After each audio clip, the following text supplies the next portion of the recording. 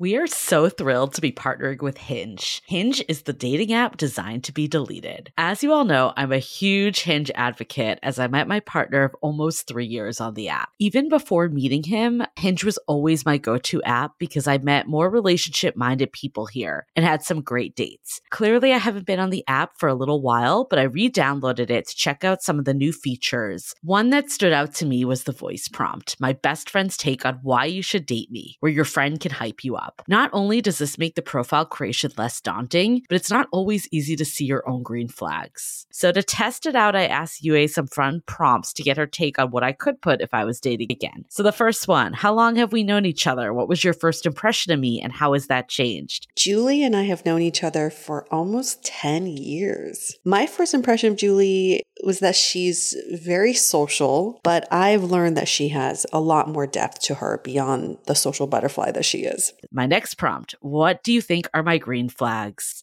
I would say she's deeply loyal. She believes in love, curious mindset, and she is fearlessly ambitious. And then last but not least, what kind of friend am I? Julie is the kind of friend who will always have your back, no matter what. Damn, that feels nice to hear. So download Hinge and try voice prompts today. Then find someone worth deleting the app for. I love wine, but sometimes it can get really expensive, which is why I'm so excited that today's episode is brought to you by Last Bottle Wines. If you don't know, they're a Napa-based online wine shop with a twist. They offer just one hand-picked wine per day until it sells out, which is often in hours. So new day, new wine, always at incredible prices. We're talking 30 to 70% off retail. And the best part is that there's no subscriptions, no fees, and no minimum purchase. Just a daily email with a really great wine. They're offering Dateable listeners 10% off your first order with code Dateable. And now is such a great time to join as their marathon sale is coming up on March 28th and 29th. They flip that one-day rule on its head and offer back-to-back deals, which means that wines are only up on the site for a couple minutes at a time and shipping is 100% free. They sent us a mini marathon package of some of their favorites, and let me tell you, they were delicious. Sign up at lastbottlewines.com and use the code Dateable and find out why Last Bottle is the most fun way to discover and buy amazing wine.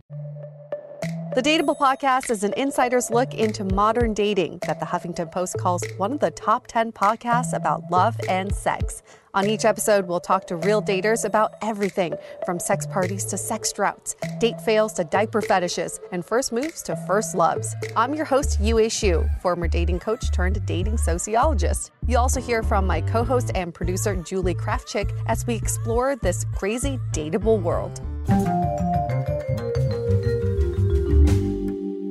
You are in the right place because this is another episode of the Dateable podcast where we dig into modern dating culture, why it is the way it is, and how we can make it better. Not just from an individual level, but from an overall cultural level. Don't you feel like you're part of something now? Like this is not just a podcast, you're part of a movement. Collectively, we will save modern dating all. Fuck yeah. We'll do it. We'll do it. I feel like it's in the most dismal state that we've ever seen it. So the time is now. If not now, when? Right? You know, I mean, to bring it back with some of the trends we're seeing with quiet quitting. Mm-hmm. Everyone's probably heard that term. I feel like if it follows anything similar, right? It's like the Great Resignation is people that are kind of fed up and they want to make change and they want to make moves. Mm-hmm. But then quiet quitting, you're kind of just sitting there, like passively kind of letting things happen. And, you know, in work, we could debate this all day long. There are some cases that it's not like totally outlandish to do what your responsibilities are and nothing more, like, and get paid for it. Totally get work-life balance and all that. But we've started to see a bunch of articles with how this relates to dating. And I actually feel like if we move to this state of apathy, then like that is actually the worst place that modern dating could go, because you always hear the opposite of love is not hate, it's being indifferent. And I think that actually is what quiet quitting your dating life is doing if we go down that path. That just sounds like ultimate hell for people to quiet quit dating. What does that mean? You're physically present, you're physically going on dates, but you are not invested in anybody and you're one foot out the door. That is terrible. Why would anybody want to be around that? We're not saying that, like, you know, having anxiety with dating, which is the topic of today, is a good thing. I mean, that could cause a lot of pain, but at least it gives you that fire that you're still trying, right? That you still want it in some sort of way. I feel like just being like, I'll do the bare minimum, I don't care what happens. That's not a way to approach dating and relationships and love. That's actually quite scary. I think what is the road we're headed down, what it is, it's very scary because people are giving up.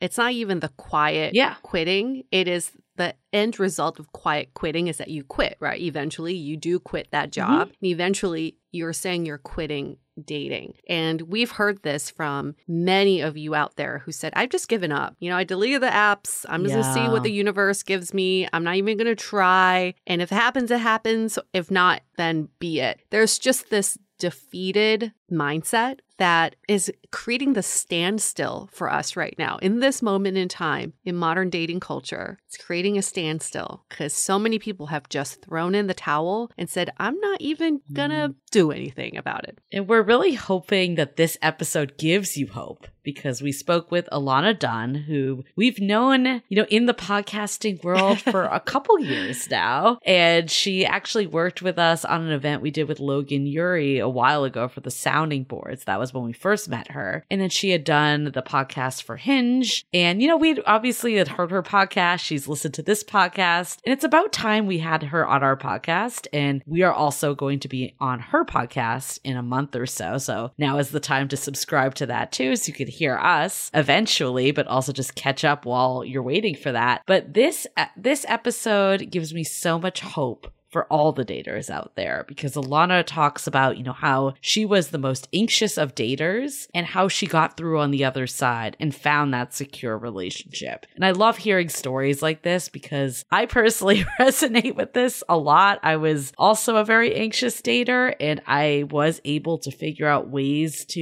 you know, ultimately move past it and not let it get in my way. And then also just come to terms with the anxiety too. Like there's certain things that I get better with every day, but just being with the right person that's not going to shame you for it, that you could be open with and tell them about what's going on for you. There's like so much to learn that makes you not want to give up on dating when you hear stories like this of people that were able to meet wonderful partners. And I feel like most of the times it's not the people they originally went for that were giving them anxiety. That seems to be a recurring theme. I know. It's never the person that makes you feel like shit that you end up with. What a concept there. And I think for anybody who's like, I've listened to enough episodes about anxious dating, this episode is actually quite different. I think my takeaway from this episode is different than the other anxious attachment episodes that we've done, because this one, part of it, not all of it, part of it is also about why we actually go for the anxious feeling, that it's almost an addiction that we want to feel anxious. And so first, we almost have to recognize the addiction before we can move on from the anxiety itself. Right. Well, we conflate it with chemistry, right? Yep. We think that we're, you know, feel the spark and the chemistry and connection is there, but it's really just our anxiety talking. And I feel like we've heard time and time again, like so many people that found the slow burn, the person that maybe it wasn't fireworks from day one, but it always felt calm and safe and comfortable. Like it sounds so boring when you say it out loud, but that is like that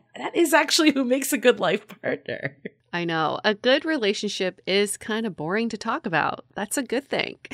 Yeah. Right? Like in my current relationship, I remember at the beginning just being like, there's really nothing for me to talk to my friends about. There's no like ups and downs. There's no anxious feelings or troubles that's happening. And then I realized like, that's a really good problem to have. Like that your friend shouldn't be like, are you trying to meet and form a relationship with someone, or you want dating as a way to bond with your friends? And, you know, I think in the past, maybe I swung more the other. Mm-hmm. And you'll feel this drastic difference between being with someone who makes you feel unsafe, who makes you question and mind read, versus being with someone who makes you feel supported and safe and respected and loved. It's a drastic change. Because it's so drastic, people don't recognize the opposite behavior because they're so not used to it. If there's no ounce of anxiety, they may think there's no spark, there's no potential for romantic chemistry, there's no future for us. Well, what you're actually feeling is all the right feelings for a good relationship. And so now's the time to recognize what that is. Can you recall the most anxious you felt when you were dating? If there was like one specific story that stands out to you? I can think about 10. But okay. Remember when adult coloring was really in? Oh my God, I know what story you're going to tell. Okay, so dating this guy that I was so into, not for any other reason than the fact that he made me really anxious. Okay, let's just be honest. Because he was not that communicative, because he was very elusive, and I never knew where he was or what he was up to, it made me want him so much more. So we had plans to get dim sum one weekend, and this was the night before we were supposed to get dim sum. There's no communication. It's completely pouring in San Francisco. I had just bought 10 of those adult coloring books as a way to just pass the time. So I just colored for hours and hours waiting for him to confirm plans. It made me so anxious, and it was such a terrible use of my time because I wasted the entire night coloring. Right. It did not make me feel any better. And the next day, he reached out like 10 minutes before we were supposed to meet up saying, "Oh, are we still meeting up?" I wasn't sure. I know. Awful. It's like if you wanted to actually color, by all means, go for it and color. But the fact that was like a distraction and you could have been doing, I know that feeling too. Like I've been there before. It's like you really can't think about anything else or do anything else because all you're thinking about is what you want to happen that's not happening. Like, why didn't you reach out in that situation? Like looking back. Because I didn't want to lose. I didn't want to lose. And I want to be the cool girl. Like, oh, if we're hanging out, we're hanging out. If not, it's cool. I have other plans, which I didn't because I ran out of coloring books. I had no other coloring books to color at that point. But I used this was such a pattern of mine, is that I would wait until the very last minute. And if they do reach out the last minute, then I come to the date with so much resentment. Like I come with this combative attitude that they're not even aware of, but then all of a sudden they feel the energy. And it's like, what's wrong, you know? And then I've also done this shit. I know you've done this, Julie. It's like you preempt that you're like, okay, I know I'm going to be anxious waiting for this call or waiting for this text, that I'm going to plan my day. Okay. So when he does say he wants to hang out, I'm going to say, I'm so busy. I'm so busy. I made all these plans, when you deep down just want to hang out with him. Right. You know, I'm actually having a revelation because we are doing this episode. We are in the future. We are currently, I'm in Hawaii, but I'm not in Hawaii because we're recording this a week in advance because I'm going to be away.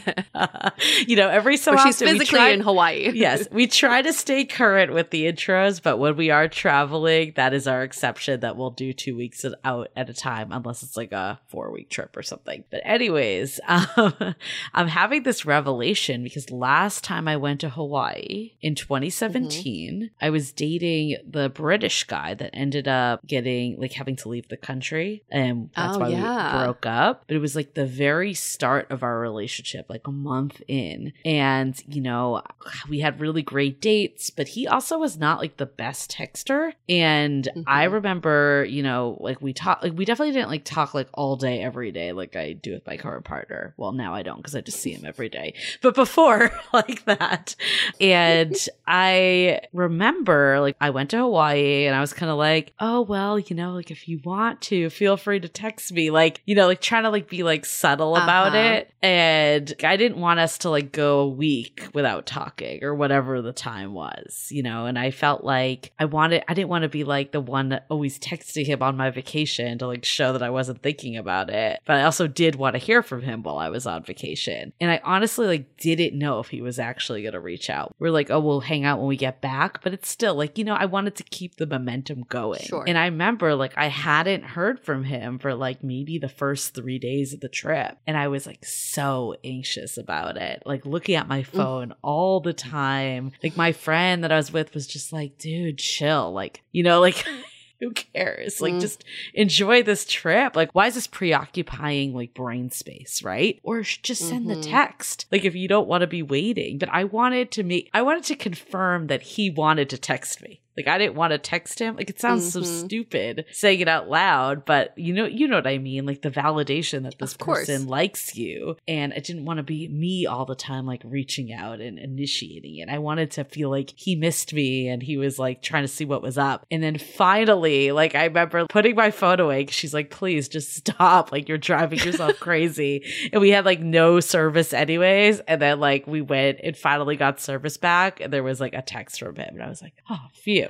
But the amount of anxiety for no reason, right? Like no reason. It's just these like cat and mouse games at the beginning where you don't want to like hand over your quote unquote power. Like that's all it is. But it really just drives you crazy. And I wish I had that time back on that trip, right? I know. It kind of ruins your vacation because then you can't relax. You're looking at your phone. Right. Ugh. I feel like, though, it's one of those things that some of it's yourself, right? Figuring out how to manage your own anxiety. Because while, like, yeah, it would have been more ideal if he was just texting me all the time and I didn't have to think about it. But at the same time, like, he wasn't doing anything wrong. Like, he just wasn't on my exact timeline, right? Of, like, when I wanted the text. So I think some of it's your own management, which I've learned over the years. But then also some of it's just finding the person that isn't going to give you that anxiety either. My current partner, like there hasn't been a day that I've never heard from him through text. I mean now, but it's only because I see him. But like there's never been a day where I haven't heard from him, basically. I mean, that's what a partnership is. Exactly. But I feel like we think that like it needs to be this guessing game and it just drives us crazy. The cat and mouse thing, we'll save that for another episode. I have a lot of thoughts about that because I think a lot of people want that feeling of the cat and mouse game in the beginning. Like somehow it's flirtatious and fun and sexy. I don't know. I have many thoughts about it, but we'll talk about that in another episode. You got to get back to Hawaii, okay? You got to get back to your vacation. Yes. And I'm I'm looking forward to not being in that anxious state. But, I am really glad that we're putting out this episode because I do think it will help a lot of people put a lot into perspective. I would say that's even feeling like I've come out of it. It still put a lot into perspective for me. And it did cause me to have an aha moment that I will share at the end. I'm not going to give it away, but there was a revelation I had from this episode. Okay. Well, we won't keep going into it, but before we get into the episode, announcements. Our 22-day dating app challenge is still going strong. We've heard some really good feedback from the new cohort that's in it now. A lot of people have said this has made me feel so much more at ease, so much better about using the apps, less anxious. That word has come out multiple times. So if you're not on it yet, go to findingyourperson.com/apps. A reminder that registration is going to close the end of October. So if you're debating doing it, the day is today. Get on it. Make the most of this cuffing season. Oh, yeah. It's completely self-paced. We just want to clarify that. So when we say cohort, it doesn't mean you're going to do this challenge with other people. It's just that you're part of this group of people who are going through the challenge around the same time. Yes. But it's completely self-guided and self-paced. Yes, but you do get to talk to Yue and I and share your profile. So that is the only interactive moment. But know that there's like a whole group of people doing it with you. I feel like there's that solidarity in numbers that feels nice. Oh, yes. Okay, well, we'll hope to see you in there. Okay, before we get into it, let's hear a message from our sponsors. This episode is brought to you by the One Love Foundation. The numbers of people affected by relationship abuse are startling. Abusive relationships rarely start with physical abuse. Instead, there are often red flags like manipulation, isolation, belittling, and volatility. Do you know the signs? One Love Foundation, a national nonprofit dedicated to ending relationship abuse, empowers you to see the signs of an unhealthy relationship before things go too far. Visit joinonelove.org and learn to spot the signs of unhealthy and healthy relationship behaviors. Okay, let's hear it from Ilana.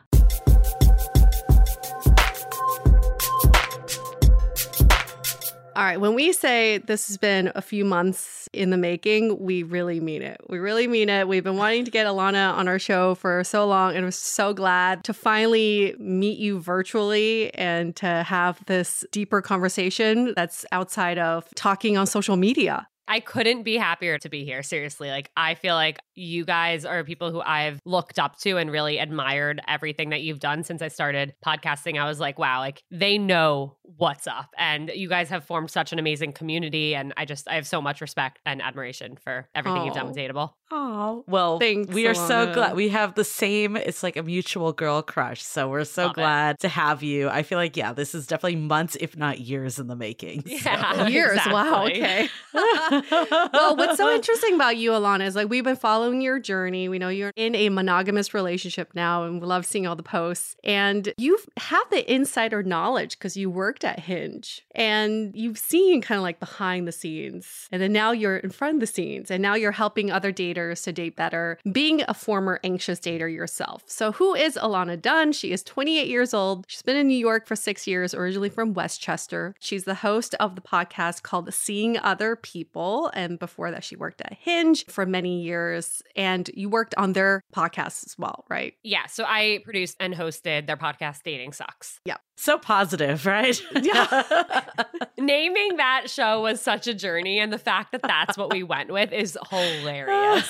Well, let's just start right there. You're obviously very interested in the dating space. So what got you started? So oddly enough, I did not plan to be in dating. I did not aspire to be in dating. I was working in the music industry out of college for a few years, and I was so gung-ho about it, never imagined I was ever going to want to leave. But as I was working in that space, I entered the music industry because of how much music had helped me and how I wanted to use my skills, which were, social media, graphic design, video editing, to help people fall in love with music the same way I did, which was by feeling really connected to their favorite artists and bands. For me, it was the Jonas Brothers. And I kind of had a really negative experience in my first job out of college. I was working at a record label. It was like a quote unquote dream job to me. And I very quickly realized that it was very unlikely that I would be able to get to a place where I'd be able to actually help people and have that part of my cup filled up and feel like I was making an impact, because the behind the scenes of the music business is completely political bullshit. That's what it is. And it made me fall out of love with music. I stopped enjoying it. I stopped listening to music. And at the same time, I was in this cycle of only dating guys who worked in music, whether they were at labels, at management teams, or actually musicians or producers themselves. No wonder you were an anxious dater. Right? Exactly. That's what was going on in my dating life. And all of these situations would just crash and burn. And I finally was in this really horrible situation, this very toxic, unhealthy relationship that really dragged me to rock bottom. And at that point was like, I need to get out. And I was so lost. I didn't know it was possible to feel that horrible, but I was just applying to jobs anywhere I could find. I was applying to 3-year rotational programs where I'd have to do a year in finance, and the homework assignments I was getting for these job applications, I literally was having guys I was going on dates with do them for me because I hadn't taken math since high school. What do I know about, skew numbers? Nothing. So it was a really interesting time, and I ended up stumbling upon this job at Hinge, and the title was video and content producer. And I did not have any actual expertise in dating at the time, but I had the actual skills that were required for this job. And in my mind, I was like, wow, if I could use the skills that I have to help a single person not end up feeling this way about themselves that I currently do because of what's been going on in my dating life, that would be the greatest thing in the world. And I ended up getting the job, and suddenly I was the face of the brand and running their social media, and it was a complete whirlwind. I love that you're like, my dating life is in shambles, and now I'm the face of Hinge. I'm the poster child for what not to do.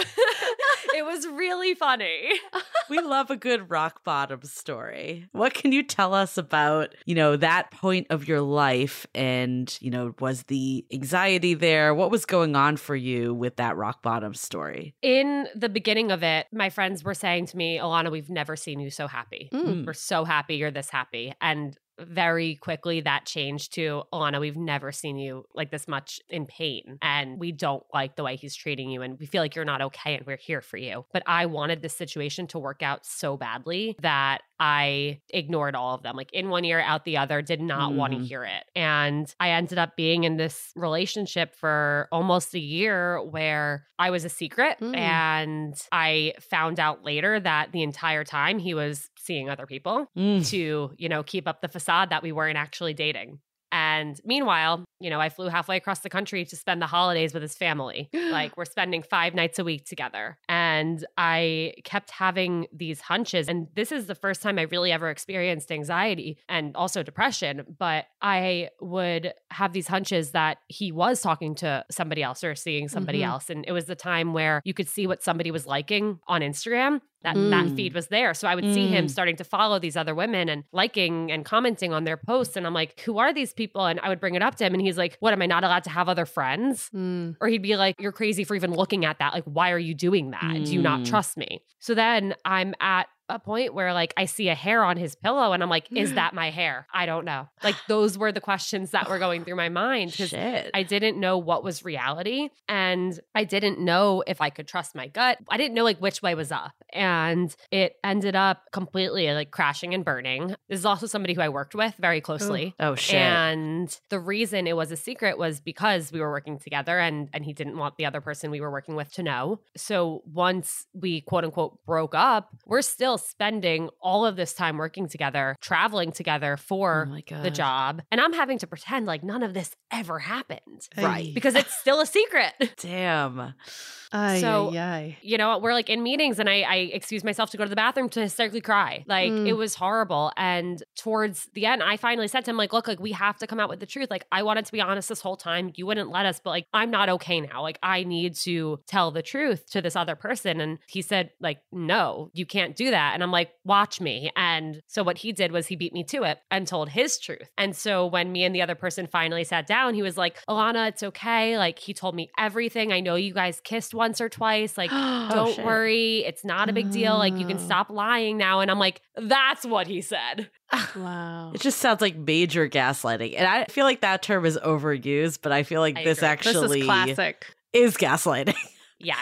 You aren't feeling what you think you're feeling, or this isn't what you think it is. When did you start having that feeling that something was not right? It was probably, I guess this started around, I think we started having feelings for each other maybe like June, July. We didn't act on it until like August. And then I think even, while I'm at his family's home in December, I'm like, this is not right. And even probably before that, probably started in like November too. Like I started to pick up on different things. And I think it was how I was feeling where I'm like, okay, I'm seeing things, I'm asking about them, but he's totally shutting me down. He's telling me there's nothing to worry about, but those things aren't changing and he's getting defensive about them. But I didn't want to believe it. I wanted my happy ending. I wanted things to work out. And I think that's one of the hardest things, for anyone who's in a situation that they have a hunch that something's off, but you're already this far in and you want it to work out and you want to believe that people are good and that this person feels the way about you that they say. So it's really, really hard. And especially when you're being like gaslit and manipulated in the way that I was, then you're like, oh, fuck, well, I'm crazy. Right. God, I mean, I feel like all this makes so much sense why you would have anxiety in dating. Did you feel like you had that anxiety before this? Nope. Or did this... Okay, No. so this brought it out. Nope. This brought it out. Interesting. And then, you move past this. You are working at Hinge at this point. I'm assuming you're starting to date other people. How did this manifest when you were back to dating? It was really tough. On one hand, I had a hard time trusting people. But on the other hand, I give people the benefit of the doubt to the point where it hurts me. So I continued to date people who wouldn't fully commit to me, or they would hang out with me and take me on dates for months, but not have conversations about where this was going or what they wanted. Or they'd even go so far to say, I really like you and I want to keep hanging out with you, but I'm not looking for a relationship. And in my mind, I'm like, well, you just introduced me to your parents. So what do you think this is? And I learned the hard way that people have very different definitions of things in dating. And you don't always know that you're on the same page as somebody. And you really have to have those conversations to figure it out. Yeah. But then when you're in that anxious state and you're kind of replaying old wounds over and over again in your head, how were you dealing with this at the time? Oh, not well. How was I dealing with it? I wasn't. I was just staring at my phone, refreshing to see if they were going to text me back in a X amount of time, or I would test them and I would text them something, asking a question, see if they would answer it. Well, I saw that they were active on Instagram, or they watched my story. Are they going to respond to my text? And I would create these stories in my head, applying meaning to certain actions when I didn't know the truth. I didn't know what was real. And I was trying to say, like, all right, they do like me. They do want something serious because they didn't freak out when I said that I liked them. Or I brought up like hanging out with each other's friends and they were down. So obviously, like, you know, they want something with me. Or not. Or if they didn't respond when I brought up, you know, wanting to go on another date or hang out with friends, if they didn't respond for a little while, I would spiral and I would be like, oh my God, like it's happening again. And I think the biggest thing for me was if it was a Thursday night, a Friday night, a Saturday night, you know, those are more common date nights. If I didn't hear from somebody, if that's when they weren't texting me back, I would immediately assume that they were on a date with somebody else. Oh, yeah. I would do the same.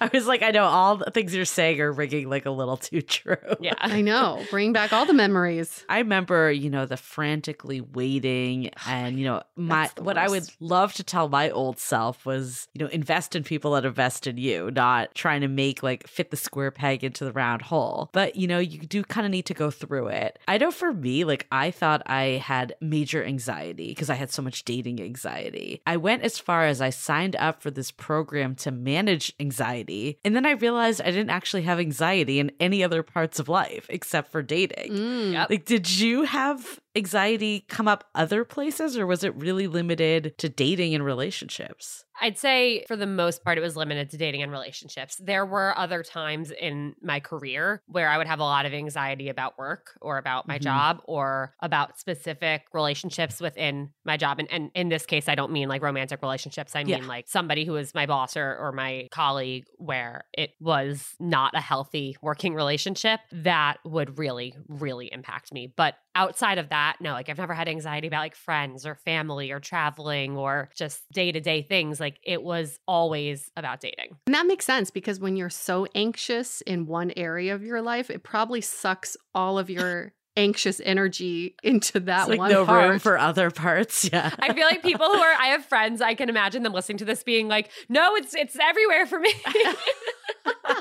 But I totally get what you're saying. That are across the board, for sure. There are, It's infinite, but I definitely feel the same, Julie. I feel like those anxious times in my life were absolutely geared towards dating and relationships, and it was always the dating game, always wondering if they're out with other people, always wondering if they're just having more fun without me. That's just kind of like how I felt if I didn't hear back from them. And I would make up these stories in my head, and that's what get me down this anxiety spiral. And the next time you see them, you come with an entire story that you made up in your head, and you come with a little attitude because you're like, you went out angry on Thursday and you went out drinking on Saturday, and they're like, no, I just stayed home and played video games for a few days, but okay. Right. And you come with an agenda of like, okay, I have all these questions in my mind and I need to know, like, is this true? Is this not? What were they actually doing? Who were they actually with? And you're right. 9 out of 10 times it was that they were playing video games. So mine was different. Like, I don't think I had that anxiety. I wasn't like, oh, they're out with someone else or they'd rather be with other people. Oh, but I had anxiety. Don't call me too lucky yet. I think mine stemmed from a fear of abandonment and a fear that like I wasn't good enough or like someone that they wanted to be around. So it was less about other people. But even if they chose no one over me, it was more of just they would realize like that they could do better. They, you know, something like Like that would be in my mind with the anxiety. Like how else did it show up for you when you were dating? What you just said reminded me of some other things that I felt so much, and I don't know how they weren't the first things to come to mind a few minutes ago, but there was definitely this constant feeling of like, why am I not good enough? You know, why am I not good enough for somebody to want to commit to me? Because I kept dating people who didn't want to commit. And then seeing other people get into relationships, or even seeing those people who wouldn't commit to me end up dating somebody else after, like, well, why am I not deserving of love and this other person is? Like, what's wrong with me that I can't find this thing that I want so badly? And I think a big problem that ended up, you know, resulting in was me wanting to go above and beyond for somebody to like show them that I was worthy. And I totally understand that for a lot of people, that would be me coming on way too strong, you know, but I just wanted so badly to love and be loved that I almost didn't care who it was with. I was like, I just want somebody, anybody who will accept me and want me. Yeah.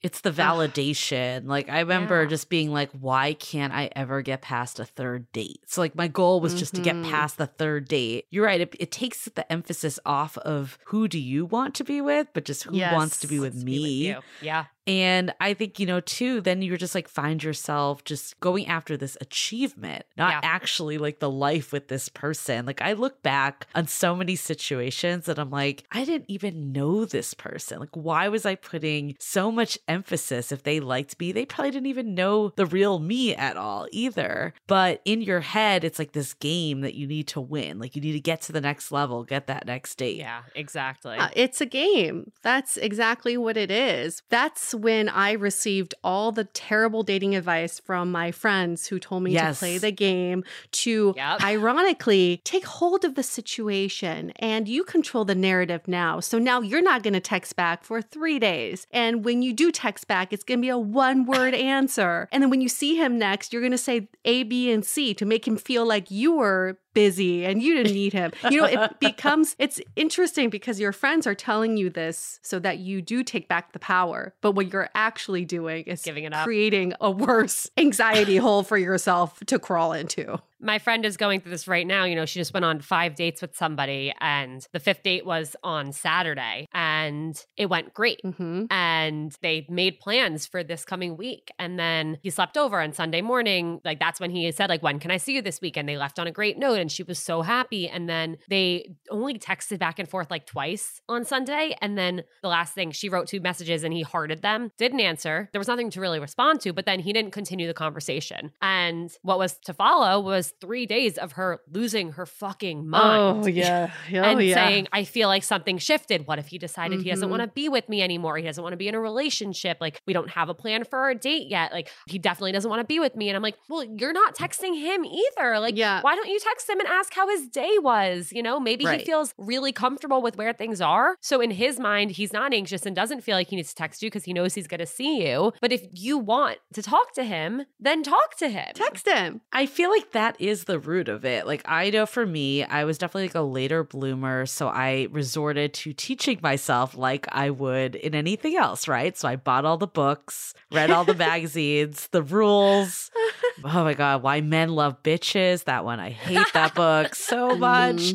That one, like all of them, right? And they were very tactical. They told you how to play the game. So I remember doing the exact same thing as your friend, Ilana, like sitting there waiting, just waiting. And if I could get back all those hours, I would so much rather send a text, hear they're not interested, and then move on. But we think that we're like supposed to play these games. Like, what rules or bad dating advice you found got in your way? I know. And it's tough because on one hand, I get it. You want the validation of knowing that they texted you. You know, you want that. And I fully understand that. But at the end of the day, them texting you is not going to be what makes or breaks it. And you texting them, nobody's ever been like, oh, this person texted me first, I'm over it. Right. Yeah. Unless they were already on their way out. You know? Exactly. And then fine, you sped up the process. Right. Exactly. So is there any like rules that you look back at today that you're just like, why did I think this was a good idea? I feel like I never followed rules. Like, I was always like no, like, I'm going to do what I want because I need to do what feels right for me. That being said, I definitely made a lot of very poor decisions. And look, called people when I shouldn't have. Like, I definitely, like, that guy I was in that bad relationship with, like, definitely showed up at his apartment when I assumed that he was, like, on a date and not answering me and waited for 3 hours for him to come home and for me to catch him. Like, there were terrible decisions I made.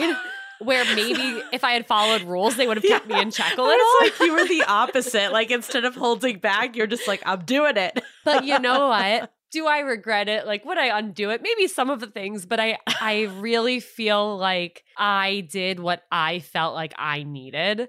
And I totally, like, respect my younger self for that. Mostly, except for some situations.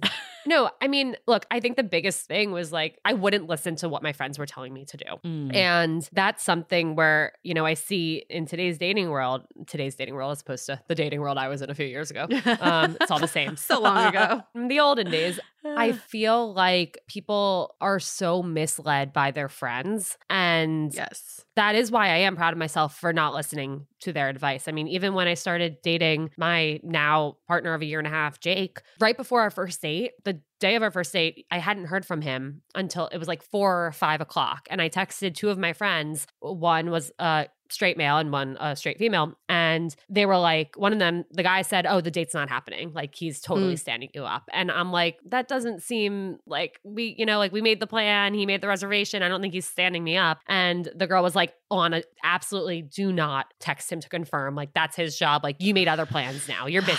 You have other things to do. Yeah. You're not waiting around for him. And I'm like, well, maybe he had a really busy day at work. Like I said, I like to give people the benefit of the doubt. And they were like, well, Ilana, like, you're so pathetic if you confirm this date and text him first. And I was like, nope, I'm going to do it. And I texted him and he was like, hey, I was just about to text you. Like, sorry, crazy day at work. I'm so excited. I'll see you at 7. And I'm like, perfect. Great. And then there you go. I send them that screenshot and they were like, don't respond. And I'm like, yeah, you have the upper hand. Don't respond. I'm like, no, I'm going to say perfect. Sounds great. And I'm going to heart his message. And they were like, no, he doesn't deserve your warmth. Like, don't you dare heart it. And I'm like, what? And even like the next day, I later looked back at this group chat that I had and I told Jake like what they were telling me to say and do. And he was like, I would never have dated you if you behaved the way that they like instructed you to. Yeah, it's true. And it just shows you nobody else, even your closest friend, can speak for the person you're seeing because they're not in that person's shoes. Like, we can all give advice all we want. It's really fucking easy to give advice. But if you're not in the situation, you're not speaking the truth. And ultimately, maybe you realize, okay, maybe like we're cutting it close to time. Next time, would you mind confirming a little bit earlier, right? It's more of a discussion between you and the person you're dating, not what do we think is happening here. If he's not confirming in time, must mean X, Y, and Z.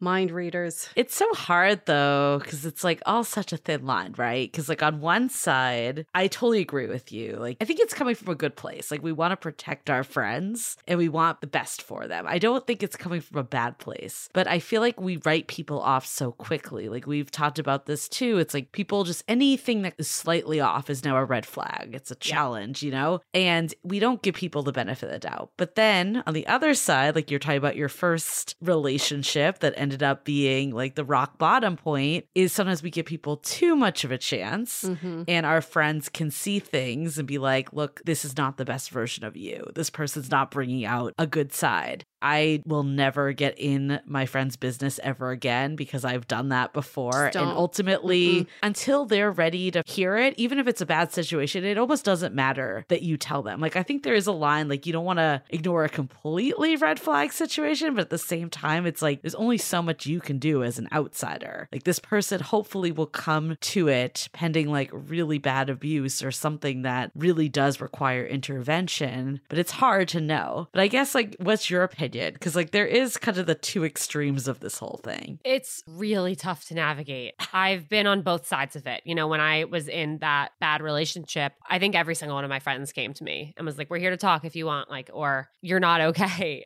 But I pushed them all away. That's what I did as a response. I didn't want to hear them. I no longer wanted to talk to them about my relationship. And I literally pushed every single one of my friends away. I'm very fortunate that when shit did hit the fan and I did realize I wasn't okay and this situation was horrible, they were all still there for me. And they understood that I was pushing them away, not because I didn't care about them, didn't respect them and value them and love them, but because of what I was going through. And so I feel really lucky that, when I did finally need them, they were all still there for me. But I do think that there are situations where I have seen friendships end because somebody says like, I don't think this person is right for you. And I think a big part of it is how you approach the subject and your word choice and your intention with the conversation. I've definitely had friends where I do not like their partners. I just don't like them. Oh, same. And Same. It's really, really tough. Like, I don't want to hang out with them. We should do an episode on that. Yeah. Like, I don't want to give them more chances. Like, I don't want to get to know them better. And, I had a friend who asked me point blank, like, what do you think of him? And I said, I don't know him well enough to speak on his character, but I love how happy he makes you. Yes.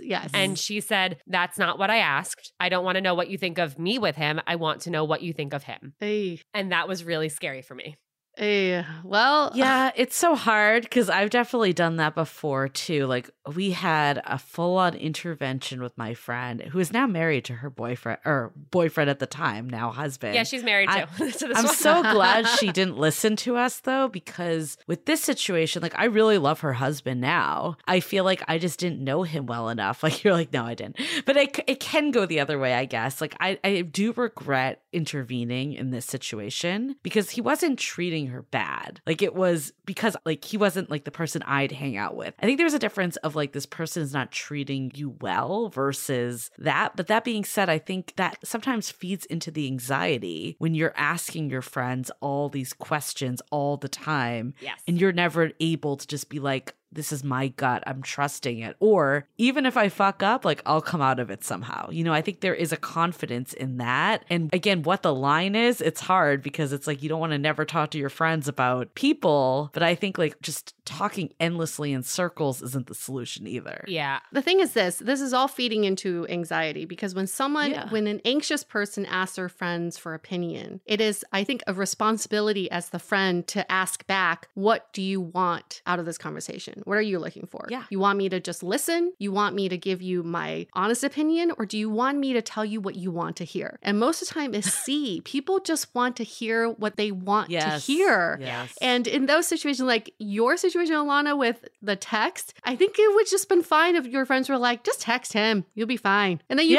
exactly. You were fucking going to do that anyway, right? You were going to do that regardless of what they said. So I think it's like the onus is on the friend to just ask, I just want to clarify, what are you looking for in this question? Yeah. And you know what? To that point, I love suggesting that when somebody comes to you and starts like venting to you about something, I think as a friend, the best thing you can do is say, do you want my advice or do you just want me to listen? Let's hold that thought for a quick message. This episode is sponsored by Via. We all know there are things that can help set the mood in the bedroom, but did you know a little THC could also do that? Yes, Via has developed a unique blend of pleasure-enhancing cannabinoids, libido-strengthening herbs, and a low dose of THC all into one mind-blowing gummy called High Love. This gummy, wow, it will awaken your senses, increase blood flow, and intensify any sexual experience. I've been pleasantly surprised by the High Love gummies because it is just the right amount of THC for me to have a good time without feeling sleepy. And hey, if THC is not your thing, Via also offers a wide array of other gummies without it. And everything legally ships in 50 states with discreet packaging directly to your door. So if you're over 21, you can get 15% off and a free pack of award-winning Dreams THC plus CBN sleep gummies with our exclusive code DATEABLE at viahemp.com. That's VIIAHEMP.com. Let the gummies work their magic. Head to viahemp.com and use the code DATEABLE to receive 15% off and one free sample of their Sleepy Dream gummies. That's viahemp.com and use the code DATEABLE at checkout. Take your passion and pleasure to a whole new level with High Love from Via Hemp. This episode is made possible by Armoire. Armoire makes getting dressed easy. With a clothing rental membership from Armoire, build the perfect wardrobe with brands that are high quality, unique, and recommended just for you. All you have to do is take a 5-minute style quiz and select items from your dynamic, personalized closet. The styles show up at your door in as little as 2 days. Then when you're ready for new clothes, just swap them out. Listen, I live in Southern California. There is absolutely no need for puffer coats or any sort of those winter jackets. But when I travel anywhere else in the world in these cold months, I'm often burdened with the task of getting winter clothes. And now with Armoire, I can just rent my winter wardrobe. It's brilliant. Right now, our listeners can give Armoire a try and get up to 50% off their first month. That's up to $125 off. Just visit armoire.style/dateable. That is armoire.style, spelled ARMOIRE.style/DATEABLE to get up to 50% off your first month and never worry about what to wear again. Try Armoire today.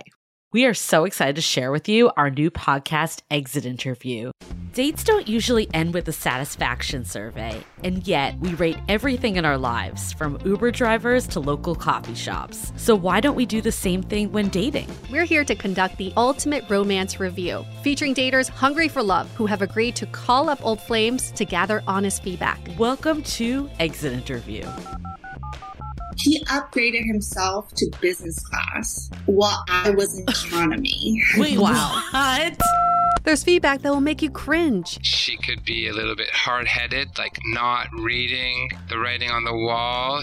And feedback that will make you swoon. When she said that she had feelings for you. I had no idea. Really? And maybe you'll learn a thing or two yourself about how you can be a better dater, lover, or partner. Obviously, knew I was going to learn something. I didn't expect this. Welcome to Exit Interview. Listen to Exit Interview on the iHeartRadio app, Apple Podcasts, or wherever you get your podcasts. I feel like this all stems from validation. Mm-hmm. You know, like you want to know that you're not making the wrong decisions, the wrong moves. You know, I think it ties into what we were talking about earlier too, of this anxiety of like not being chosen because you want the validation that you're worthwhile, you know? Like, how did you start to come out of this? Like, walk us through your dating life, that you're deep in the trenches of anxiety, to kind of where you are now that you were able to meet your partner and, you know, move out of it a bit. Yeah, it was a journey, let me tell you. I mean, I feel like people always look at me now, and I try and be really careful of the content I put out, specifically when it is me and him, because it's like, great, it's like happy, it's fun, but it wasn't always like this. And I didn't just snap my fingers and get this. It took a lot of work and a lot of like pain for me and a lot of growth. But I think one big turning point for me, this was mid-pandemic. Two things. Okay. One, I met this guy right before the pandemic started. We had gone on like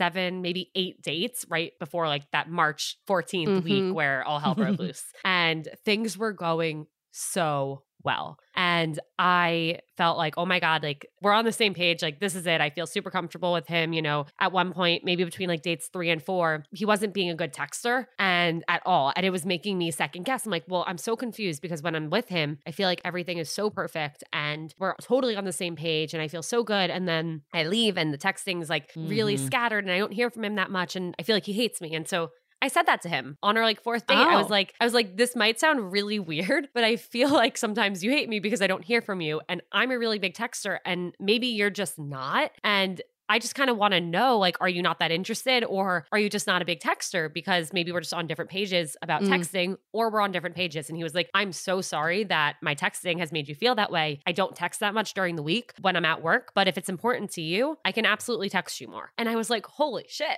Yeah. I can tell somebody what I need and see if they can show up for me and fulfill that need. And that was really eye-opening for me. And then that relationship ended up going for about like 6 months. We were basically, COVID broke out. We both went to our families' homes in different states. And we were in this kind of long distance relationship, but we met each other's families and friends over FaceTime. We had weekly FaceTime dates, like really got to know each other and build this incredibly strong emotional connection. And at one point he came to visit me and we did this like outside at my house, like he met my parents and I was supposed to go visit him and stay with his family for like a week, the following week. And in between that time, he called me. I was very blindsided and he said, I can't do this. Wow. It has nothing to do with you. This is just a really hard time. I really want to focus on myself right now, but I promise it's nothing you did. And that was really confusing for me because I did believe him on one hand because I felt like this was the first time where there was nothing I did wrong, but I didn't understand why it ended. So that was both positive and negative for me, where I couldn't point to why this ended. It was so confusing, but I felt so confident about everything that I did that I'm like, okay, this isn't my fault. 2 years later, to like the week that we ended things, this past summer, he posted on his Instagram that he came out and we ended up reconnecting. We ended up reconnecting. I texted him. I was like, and he came on the podcast and we did an episode together about this, but I texted him like, Jordan, I'm so happy for you. Yeah. And I'm so proud of you for being you. And he responds immediately, you were the last girl I ever slept with. And I was like, oh my God, we have not spoken. Our texts before were of me trying to fight for us 2 years ago. That is such a good example, though, of like how you just don't know what's going on with people. And your immediate instinct is to jump to like, if they wanted to, they would comment, right? Yeah, I hate that. And it's like, well, this guy wanted to sleep with and he men, couldn't. So, He literally couldn't. And he, we talked about it at length, and dating me helped him realize that he isn't interested in women because I was the like ideal girl in his mind, the exact type of person he wanted to end up with, but something was missing. So when we ended and me feeling really confident about all of the choices I made and my behavior throughout the whole thing and feeling good about myself and saying like, all right, something happened here. I don't know what, but I can be in like a healthy, great relationship. That was a really big thing for me. And then big thing number 2 was a few months later, I had gone on like 3 dates with this guy and he had told me that, he was planning on spending the winter in Florida because of COVID and his family has a place there. And so he didn't want to lead me on if he was going to leave and couldn't commit, but he really liked hanging out with me and wanted to keep hanging out with me. And when I tell you, this conversation was one that I had heard a million times. I was told this so many times in the past. And every single time I said to myself, like, challenge accepted. Like, I'm going to change their mind. I'm going to make them want to stay. Yes. Like they said they like me. Right. This time I was talking to Logan Yuri about it. And she said like, Ilana, there are 2 different things you could do. You could continue on with it knowing that you'll probably get hurt and that there's nothing wrong with that. If you like him and value the time you spent together, like go for it. Or I think you'd be really proud of yourself if you chose yourself and stood up for yourself and walked away from him. And that's actually what I ended up doing. And I am so grateful for Logan for giving me that piece of advice because, even though it was her kind of pushing me to do it, I was the one who did it. And I felt so proud of myself and so empowered walking away and breaking that cycle finally. Yes. And saying like, no, I do deserve more. And I want to be with somebody who wants to be with me, who I don't have to like convince to be with me. Right. Well, it's putting yourself in the driver's seat and it's saying like, what do I want? Not just what do they want and going along with it. And I know like personally for years, I feel like I was kind of just like, well, I'll just end up with whoever wants me kind of thing. Like it was like whoever makes the move, whoever reaches out. And then there was this breaking point that was like, no, like you're in charge of every other part of your life. Like, why would this be different? I think some of it is just the way women are socialized too. So you're okay. So you're out of this. You have these pivotal moments. What does dating look like leading up to your now partner? Or did you meet kind of like right after? So I met him, it was probably like 4 months after I ended that thing with that guy who couldn't commit. And it was again, this other pivotal moment that led me to being with him where I had gone on like 2 or 3 dates with this other guy. Let's call him Brad. And I was obsessed with Brad. It's always Brad. It's always Brad. I was like, that's Brad the typical F-boy name. I was obsessed with Poor Brad. So obsessed with Brad. And Jake came along. And his name is actually Jake, so we'll stick with Jake. Jake came along and, we went on this first date and in my mind, I was like, oh, like I'll just let this be a distraction from, my obsession with Brad. Because people, suggest that for anxious daters, you date multiple people at a time. And I've always been very bad at that. But I went on this first date with Jake. First date was very fine. It was tough. It was 20 degrees and we were sitting outside. And so it's like hard to have a fun time, even if they're amazing. Yeah. We just talked about how cold we were, So it was a fine date. I wasn't dying to see him again. I probably like went to the bathroom and checked to see if Brad texted me during it. Right. But right after our first date, Jake texted me and said, I had a great time and I'd love to see you again. And I was like, wow, that's so refreshing. I can do that because I didn't even have overnight to think, does he want to see me again? He just told me. Meanwhile, I'm freaking the fuck out about Brad and if Brad wants to see me again. So we continue on. We go on a second date. Second date, a lot better. We do it inside this time. Got to know each other, got to talk about other things besides the weather. And I went on a third date with Brad. Third date was less great with Brad. It was more like, okay, like maybe, but I didn't care. I was so obsessed. I wanted him to like me so badly. So I'm freaking out about if me and Brad are going to go on a fourth date. And after my second date with Jake, he texts me and says, I know you're going home for a week and then going away for 2 weeks, but I'd love to talk while you're gone and see you when you're back. And again, didn't give me a minute to be anxious. I was just like, cool. Okay, I feel super comfortable. Like I can totally do that. And then I'm talking to Jonah, who was my old co-host of Seeing Other People at the time. And we're talking about this. And he's like, Ilana, like you need to listen to yourself because do you even like Brad? And I'm like, what do you mean do I like Brad? Of course I think I like Brad. And he was like, do you like Brad? Like, what do you like about him? I'm like, why does it matter if I like Brad if Brad doesn't like me? We don't know if Brad likes me. All that matters is does Brad like me? And we don't know because he hasn't asked me out again. And he was like, Ilana, like listen to yourself. Like you can't even look at me and tell me that you like this guy. And I was like, holy shit, he's right.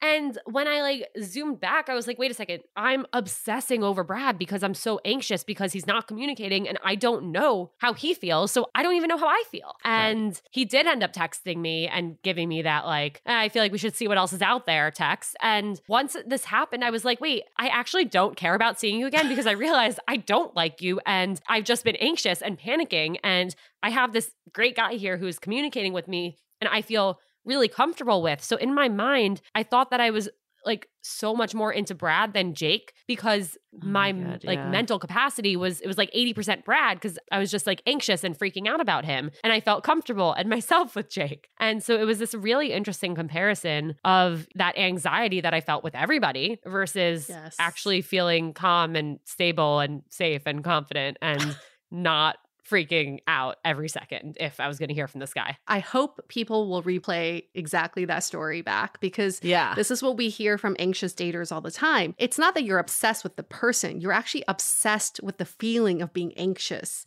And that anxiety is what creates quote unquote chemistry for people or the spark. When anxious daters come to us and say, oh, things are fine with this new person, but I don't feel spark. I don't feel chemistry. And we dig into like why that's happening. And they're like, well, everything's going fine. And we're, they're very communicative and we're seeing each other regularly, then we're like, what's wrong? What is like, wrong is actually a good thing. It's a good thing, but I think your cycle and pattern is based on these feelings of anxiety and mind reading that when you don't have it in a relationship, you tend to think your like for this person is less, which is not true. You're actually just yearning for a feeling that created that quote unquote spark in the first place, which is not a real thing at all. As you know, Logan Yuri would say, fuck the spark. Exactly. It's funny because we had this whole discussion and debate about friends, but then your friend Jonah basically was the light that you needed, right? So I think sometimes he's the one friends... who told me to, Jonah's the one who told me to not go on that date, that I would be stood up. Let's be clear about that. Okay.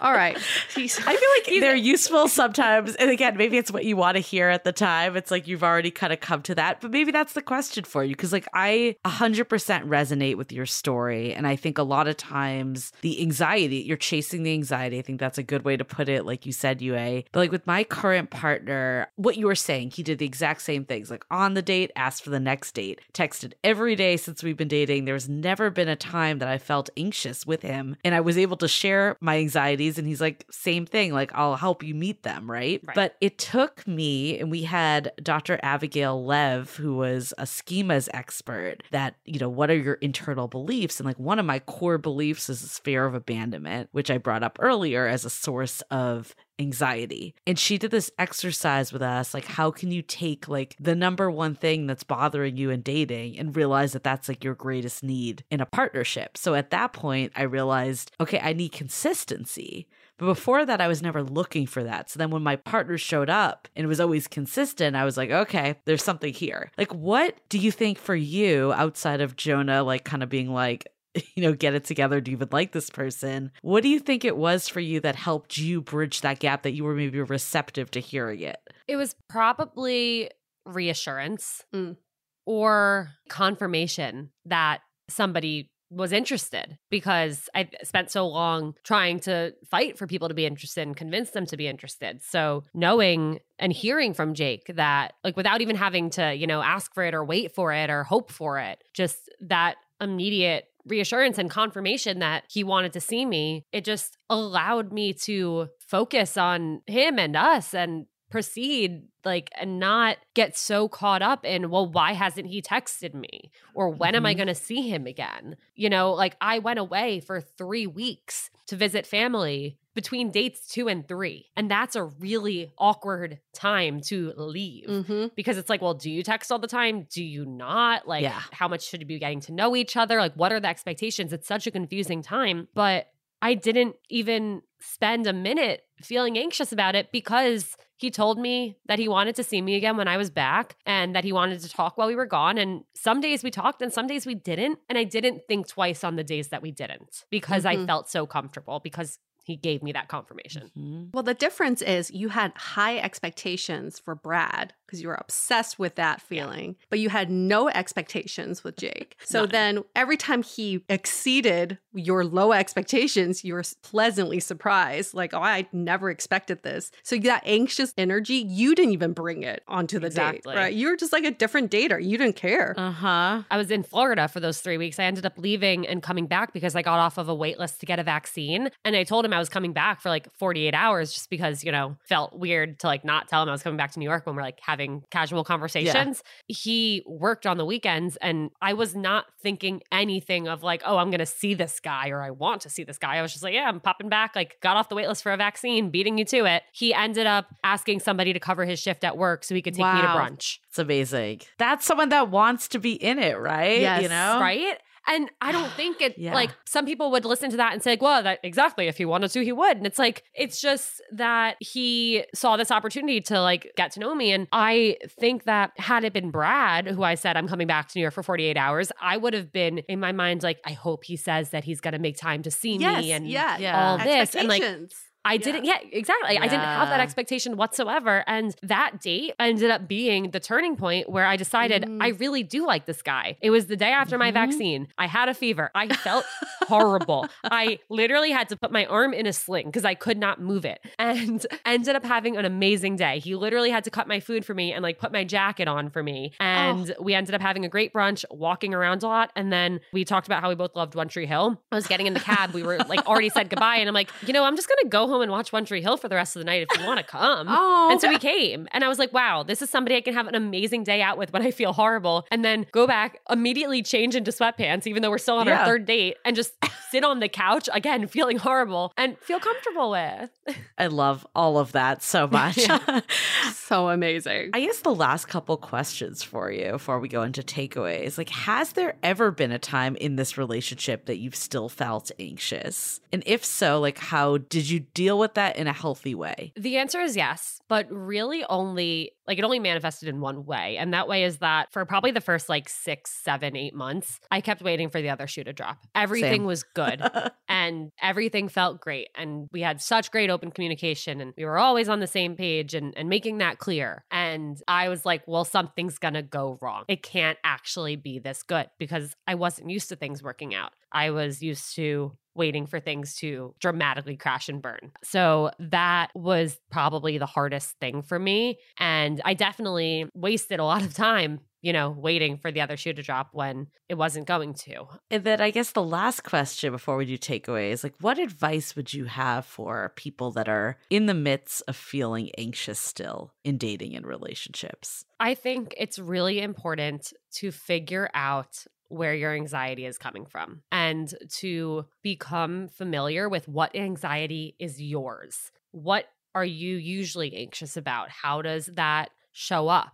So that way, when you're, you start seeing somebody new or talking to somebody new and you feel this ping of anxiety. Well, is that your anxiety? Is that the anxiety that you've always had? Mm-hmm. Or is that new anxiety that's coming from this person's maybe behavior or maybe communication or lack of communication? And I think knowing what's yours versus what's new with somebody is so important to pay attention to. That way, it can help you filter okay, I actually feel more anxious with this person. Maybe this isn't a fit. And recognizing that and saying that's okay. It's okay to not be a fit with everybody. It's okay if somebody makes you feel more anxious, because that just means that they're not the right person for you. And guess what? There will be somebody out there that you don't feel more anxious with. You might even feel less anxious with. No, that's Great. so important to identify where it's coming from is so key. This has been such a great conversation. I mean, I have a few main takeaways plus one aha moment that kind of just blew my mind in this convo. But I think first and foremost, just how much dating is a personal growth journey. Like we always want to skip to the end, but I feel like we talked about, like Brad probably had such an impact, in coming to this realization. Sometimes you really do have to just go through it and not feel bad if you've been there before. And I think even like, it's great to hear you're not anxious today, but even if you still have anxiety, that's okay as long as you're like figuring out how to manage it, get more authentic, be real. I think the biggest mistake so many of us make is expecting people to be a mind reader, where this is really coming out of a fear of them saying something that we don't want to hear, like them basically confirming our worst beliefs. So therefore we don't ask the questions and then sit anxiously. So the more we can continuously grow, and even if it's looking the anxiety in the eye and just being like, I see you, like I'm not going to let that, hold me back from a great relationship. I think all of that is time well spent, and not to beat ourselves up, but look at it as a form of growth. So that's like the first thing that comes to mind. I think the biggest aha moment I had with this is like, I've talked about this before too, like when people are like, what drew you to your partner? And I'm like, the consistency. But I almost hate saying that because it kind of like devalues everything else about him. And like it's not like the reason I'm with him is because he was consistent. It makes it seem like, oh, this is the first person that like did all these things for you. And then like you were saying too, like the no expectations. Like I don't want the reason why we're with people is because we don't have expectations and they're like showing up for us, But what the aha moment I had was when that stuff is there, like it's not a problem, it allows the connection to flourish because you're not focused on the stuff that ultimately doesn't matter.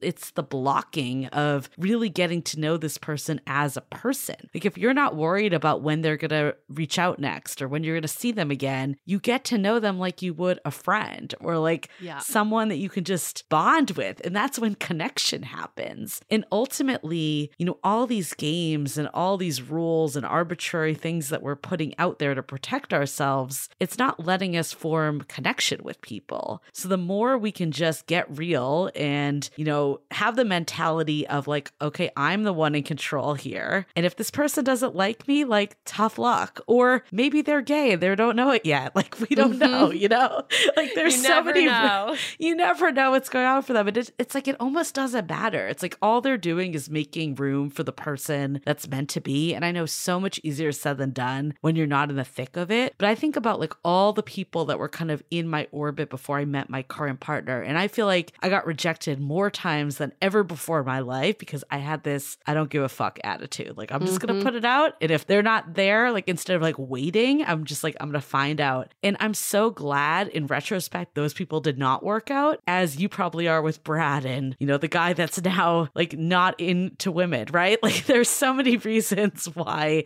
these people just were, it's almost like they are there to get you to the place you need to be. Absolutely. And with all that said, it can be so rocky and bumpy along the way. Like every single experience is a learning experience, whether or not you realize it in the moment. I mean, that's all we can really say about dating. It's a learning experience. Nobody has it all figured out. None of these dating experts, dating apps, dating companies, nobody has it figured out because everyone's trying to learn along the way. And I think the biggest learning for me in this conversation is most of the time it's not about you. It may have nothing to do with you. You don't know what's going on in someone's life. You don't know who's coming in and out of their life. And you could be the best person for them, but if they're not ready to receive you, it has nothing to do with you. It has everything to do with where they are in their life. And we're all such multifaceted, complicated creatures. It's hard, like Julie and we're talking to people about why they didn't continue dating other people for a project. And